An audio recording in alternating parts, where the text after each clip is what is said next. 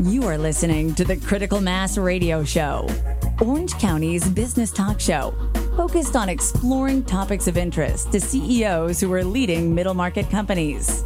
With your host, Richard Franzi.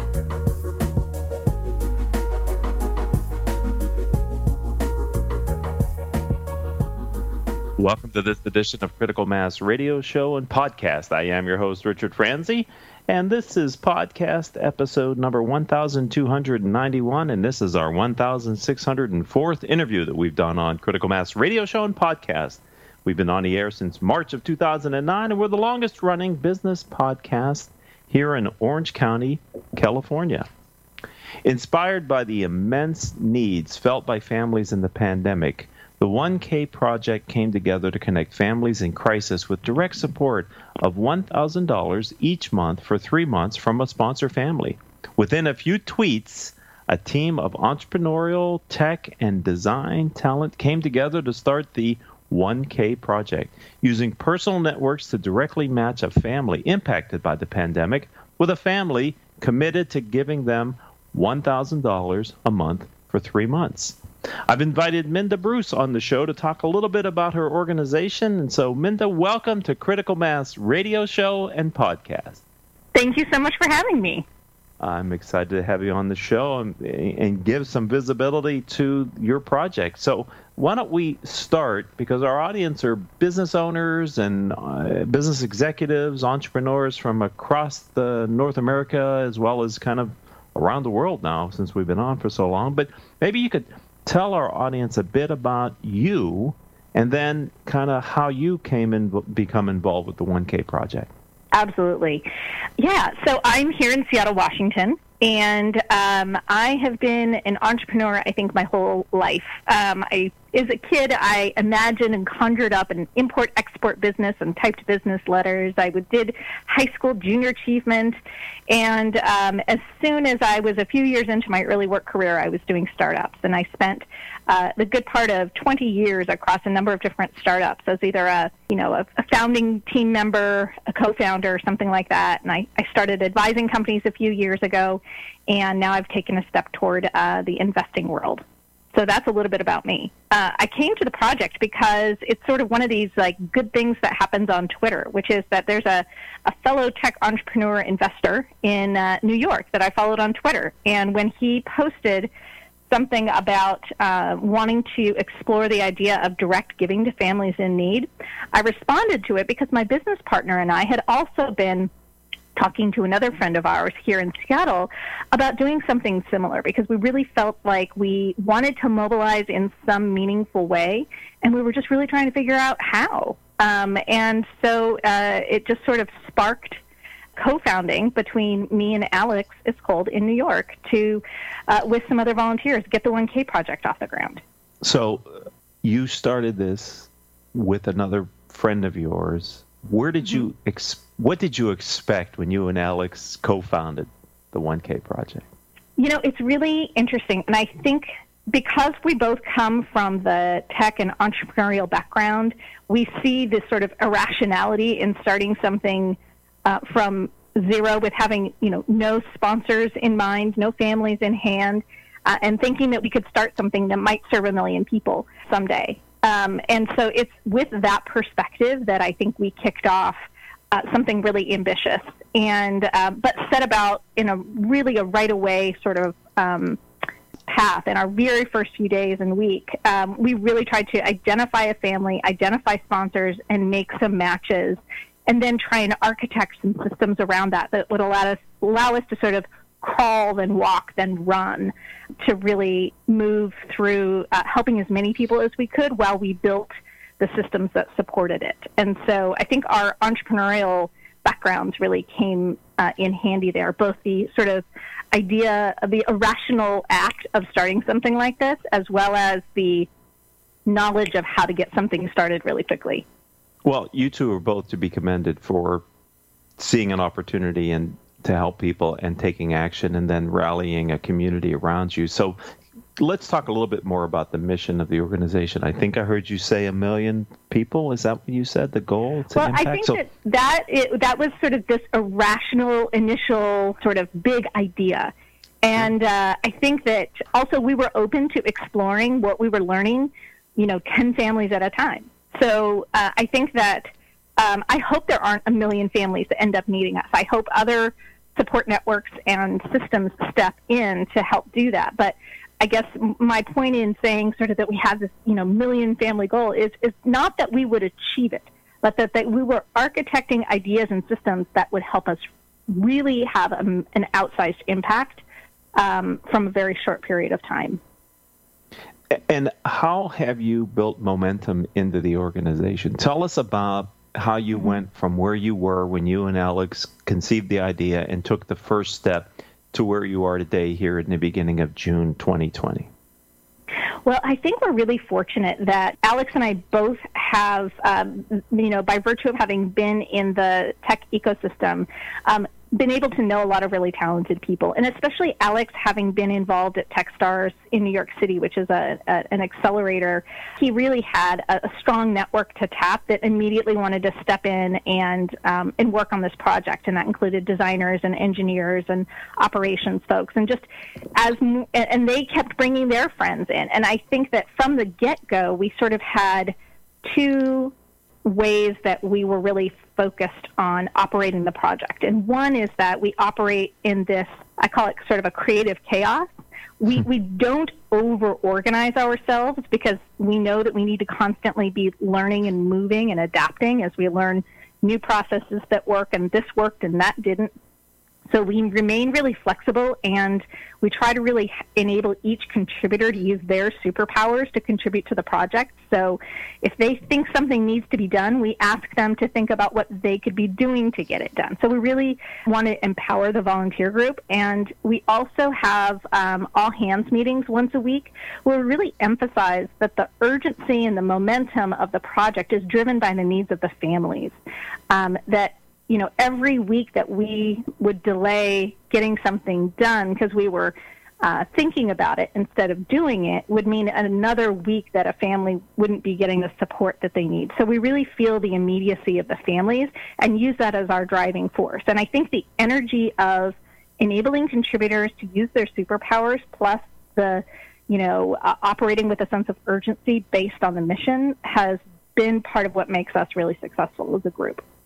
So let me understand the organization. I've heard you use some names and words, and I just want to be clear. There are clearly families who are in need, and then there are families who are able to make the commitment to make the $1,000 a month contribution.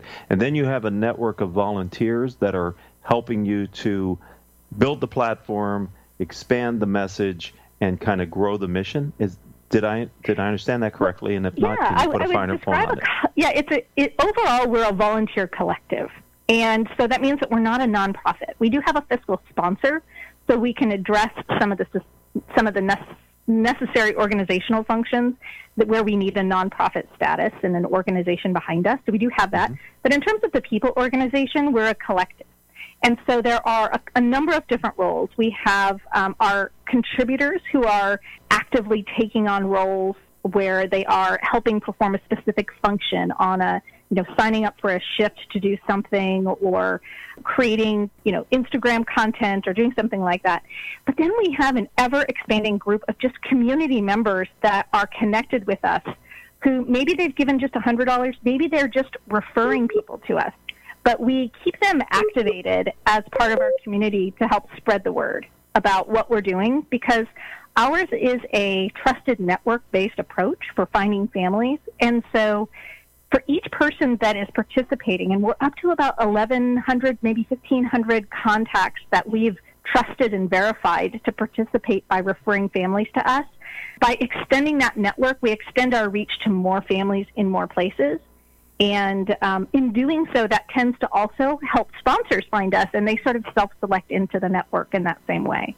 But we are fundamentally sort of always looking to expand the community of people that are involved in either sponsoring or nominating families in need. And that's why I wanted to have you on the show as one of the co-founders of the project to share the vision of what you're doing in hopes that someone who's listening, either live today or in the future on a podcast, would become energized to want to kind of get involved. And what has surprised you, Minda, if I could ask you about the progress that you've made, the impact that you're having is, as you look at something that you and Alex hadn't thought about, is there something that you'd like to share with our audience?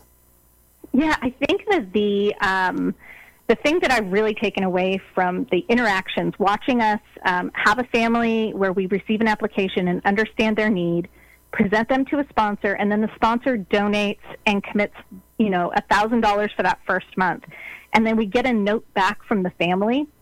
What we notice is that the connection is more than just a financial relief of the hardship that they're currently feeling. It's the human connection that someone who doesn't know them except through this network recognizes their need and wants to help bridge them to the future employment or a better situation or something like that. But that meaningful amount from a specific individual has a human connection at a point where all of us are isolated and lacking that connection.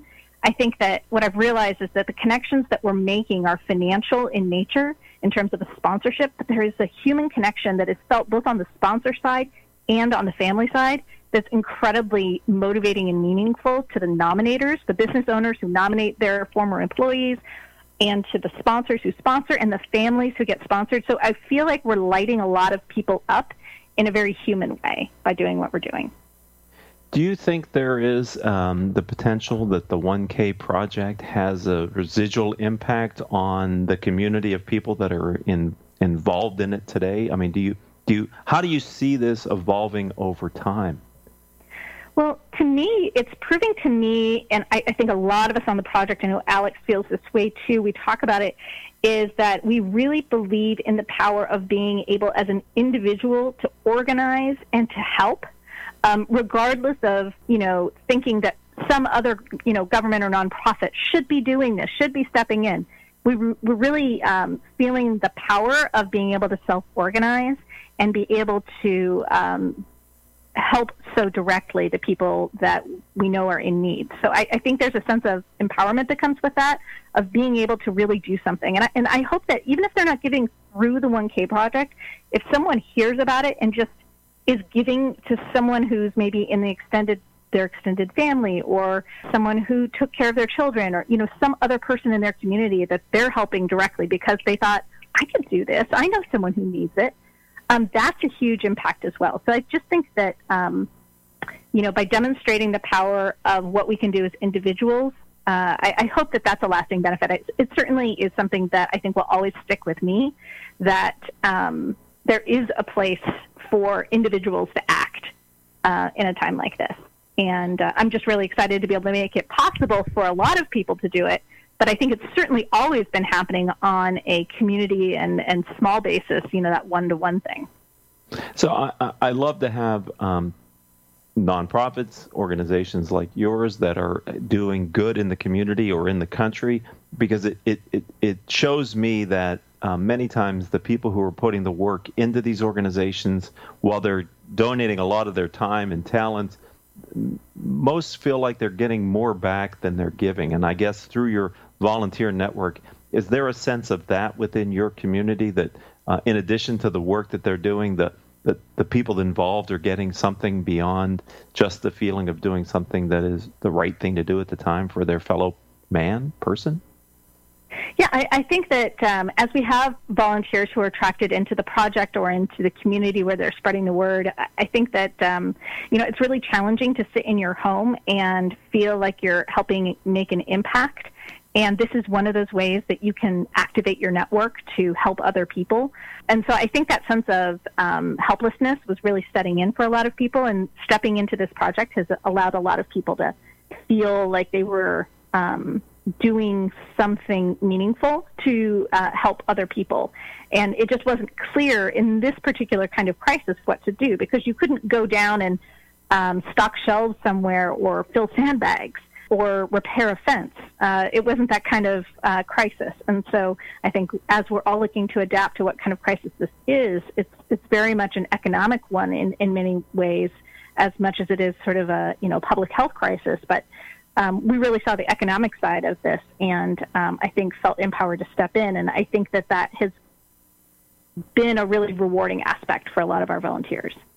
So let's talk to our audience specifically, if we could, Minda, about how they could support and get involved with the 1K Project. What are the various ways that someone who's listening to the show, who's inspired by what you're saying and feels like they'd like to take action, what do we want them to do to help you and help the organization? Absolutely. I think there are really three ways that just about, to consider getting involved. And the first one, anyone can do, which is think about a family in need that you would want to nominate. And go to our 1K Project website and look at the process for how to nominate a family. Especially if you are a business owner, you're really able very easily to nominate employees that you have had to let go. We're able to verify you into our network by virtue of you being a business owner. So that's a really powerful way that you can begin to light up your network, is that as soon as you become a nominator, you can really start to help a lot of people. Another thing that a lot of people have been taking advantage of is our texting program, where you can text 815-552-8075 with a number like $100 or more, and we text you back a link to a family that you can help sponsor. So we have some families that we're helping sponsor in sort of a crowdfunding way. So that's something that a lot of people are excited to do, and then they're able to join our community and all of that. And then other folks stepped up to sponsor one or more families at that, $3,000 level, where it's $1,000 a month over 3 months. So, anyone, I would hope you would think about nominating a family. If it's not into our program, it's maybe doing something yourself. But I always feel like that's a really powerful act that you can do to help connect someone with help. And so that's something, especially as you have a lot of business owners in your audience, that they can really take upon themselves, is identifying the people that they've had to furlough or lay off because of this crisis that they know are now in a financial crisis. And a lot of times small business owners are just trying to keep their own lights on and their own families going, and they can't help those employees directly. So they're delighted to find our project and have a place to be able to nominate those families. Absolutely. And I wonder if you could give us the number to text again. Yes. Yeah, the number to text us is 815-552-8075. And just put your dollar amount in there, and we text you back a link, and you click on it, and if you decide to donate, there's a donate button there, and you donate that amount or more, and get the, family story and the experience of actually helping someone directly. And that's a powerful part of what you're doing, right? Of the families and the stories of the impact of the help that they're getting. Is that fair to say? Yeah, yeah, absolutely. Because when someone signs up to sponsor, let's say for the $1,000 a month for 3 months, what we do is we send them a link for a family that we propose that they sponsor, and they read the family story. Now, it's been anonymized, so it doesn't provide children's names or any other sort of easily identifiable information, and we try to really respect the family's privacy. By giving them that story and that information, when they click donate and donate that money, the beneficiary of that campaign is that family, and they know the money is going directly to them. So it's not going through a nonprofit. It's going really from that sponsor to that family. And I think that there's a real excitement about being able to do that kind of giving. And so I think our sponsors it's really resonated with them. Have you uncovered something that, unfortunately, there will be other challenges in the future that, Minda, you could bring this community along to solve other solutions? Or is this a transferable and an ongoing type of solution to problems that you and Alex have put together with your team of volunteers and contributors? Yeah. It's an interesting question because I think that part of our success has been in being short-sighted. We started this to meet a very immediate need and to not make some long-term plans. We would actually love to be made, totally irrelevant by other support structures that are more permanent and large in nature stepping in and doing that. But what we've come to also understand is this crisis isn't going away. And so we are starting to think about our organizations we can partner with and ways that we can help what we've started really unfold into something and evolve. Because we do see that we have really generated a lot of energy and excitement around the idea of direct giving and around finding families that can be presented to someone who has been verified through our process. And people really appreciate the trusted network approach versus just taking someone who just applied because they heard about us and then asking them for a bunch of pay stub information and trying to do all kinds of that. They love the trusted network approach as sort of a human blockchain in a way of knowing where someone came to through the network and being able to help them. I think there's something incredibly, there's a big shift happening in philanthropy where people do want this direct connection. And so I think it's also something that I think a lot of nonprofits are trying to aim toward is a more direct impact between the donor and the recipient.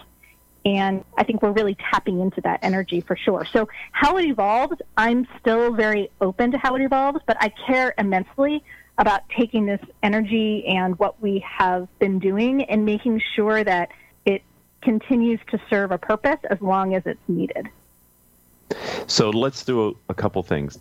I want to make sure people know how to take action during this interview and after when it's immediately over. So let's start with, what is the website we would like them to go to learn more about the 1K Project? Absolutely. It's 1kproject.org. So the number 1, the letter K, project.org.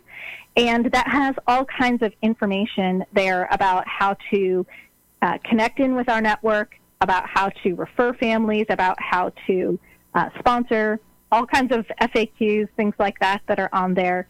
And we're on social media. We do a lot on Twitter, since that's sort of our origin story, is a very Twitter-based connection.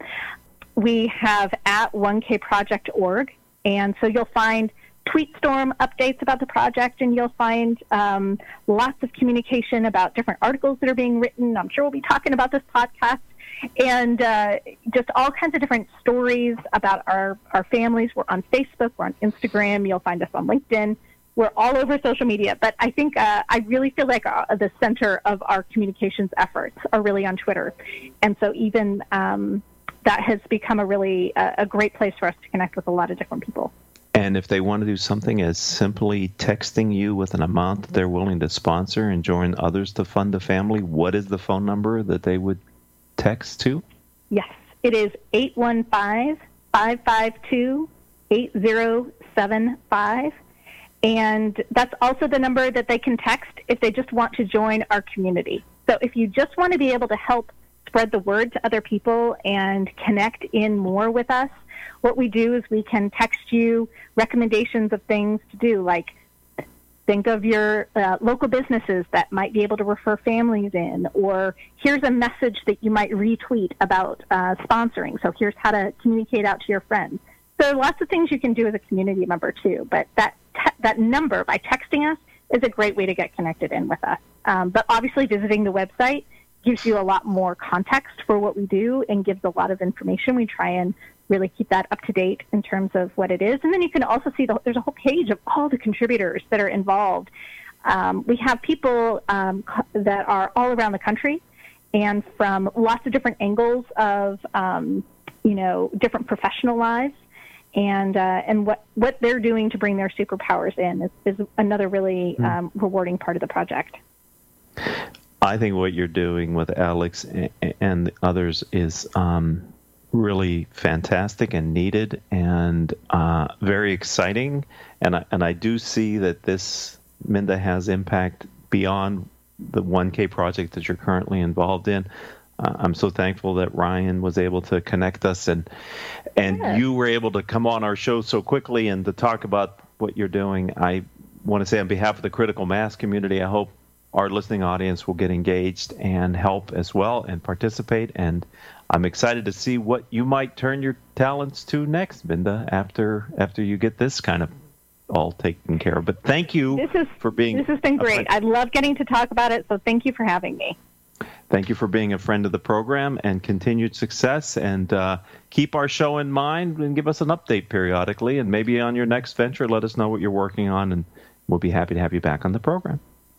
Thanks so much. I'd like to thank our engineer for Paul Roberts for the support that he gave us today on the show. I'd also like to thank my 3 producers without whom could not do this show: Joan Park, Crystal Nunley, and our newest producer, Vanessa Holland. If you'd like to connect with me, I'd say let's do that on LinkedIn. I'm Richard Franzi, Franzi. And until the next show, I hope all of your business decisions moves your company in a positive direction. You have been listening to Critical Mass Radio Show Business Talk Show, focused on exploring topics of interest to CEOs who are leading middle market companies. With your host, Richard Franzi.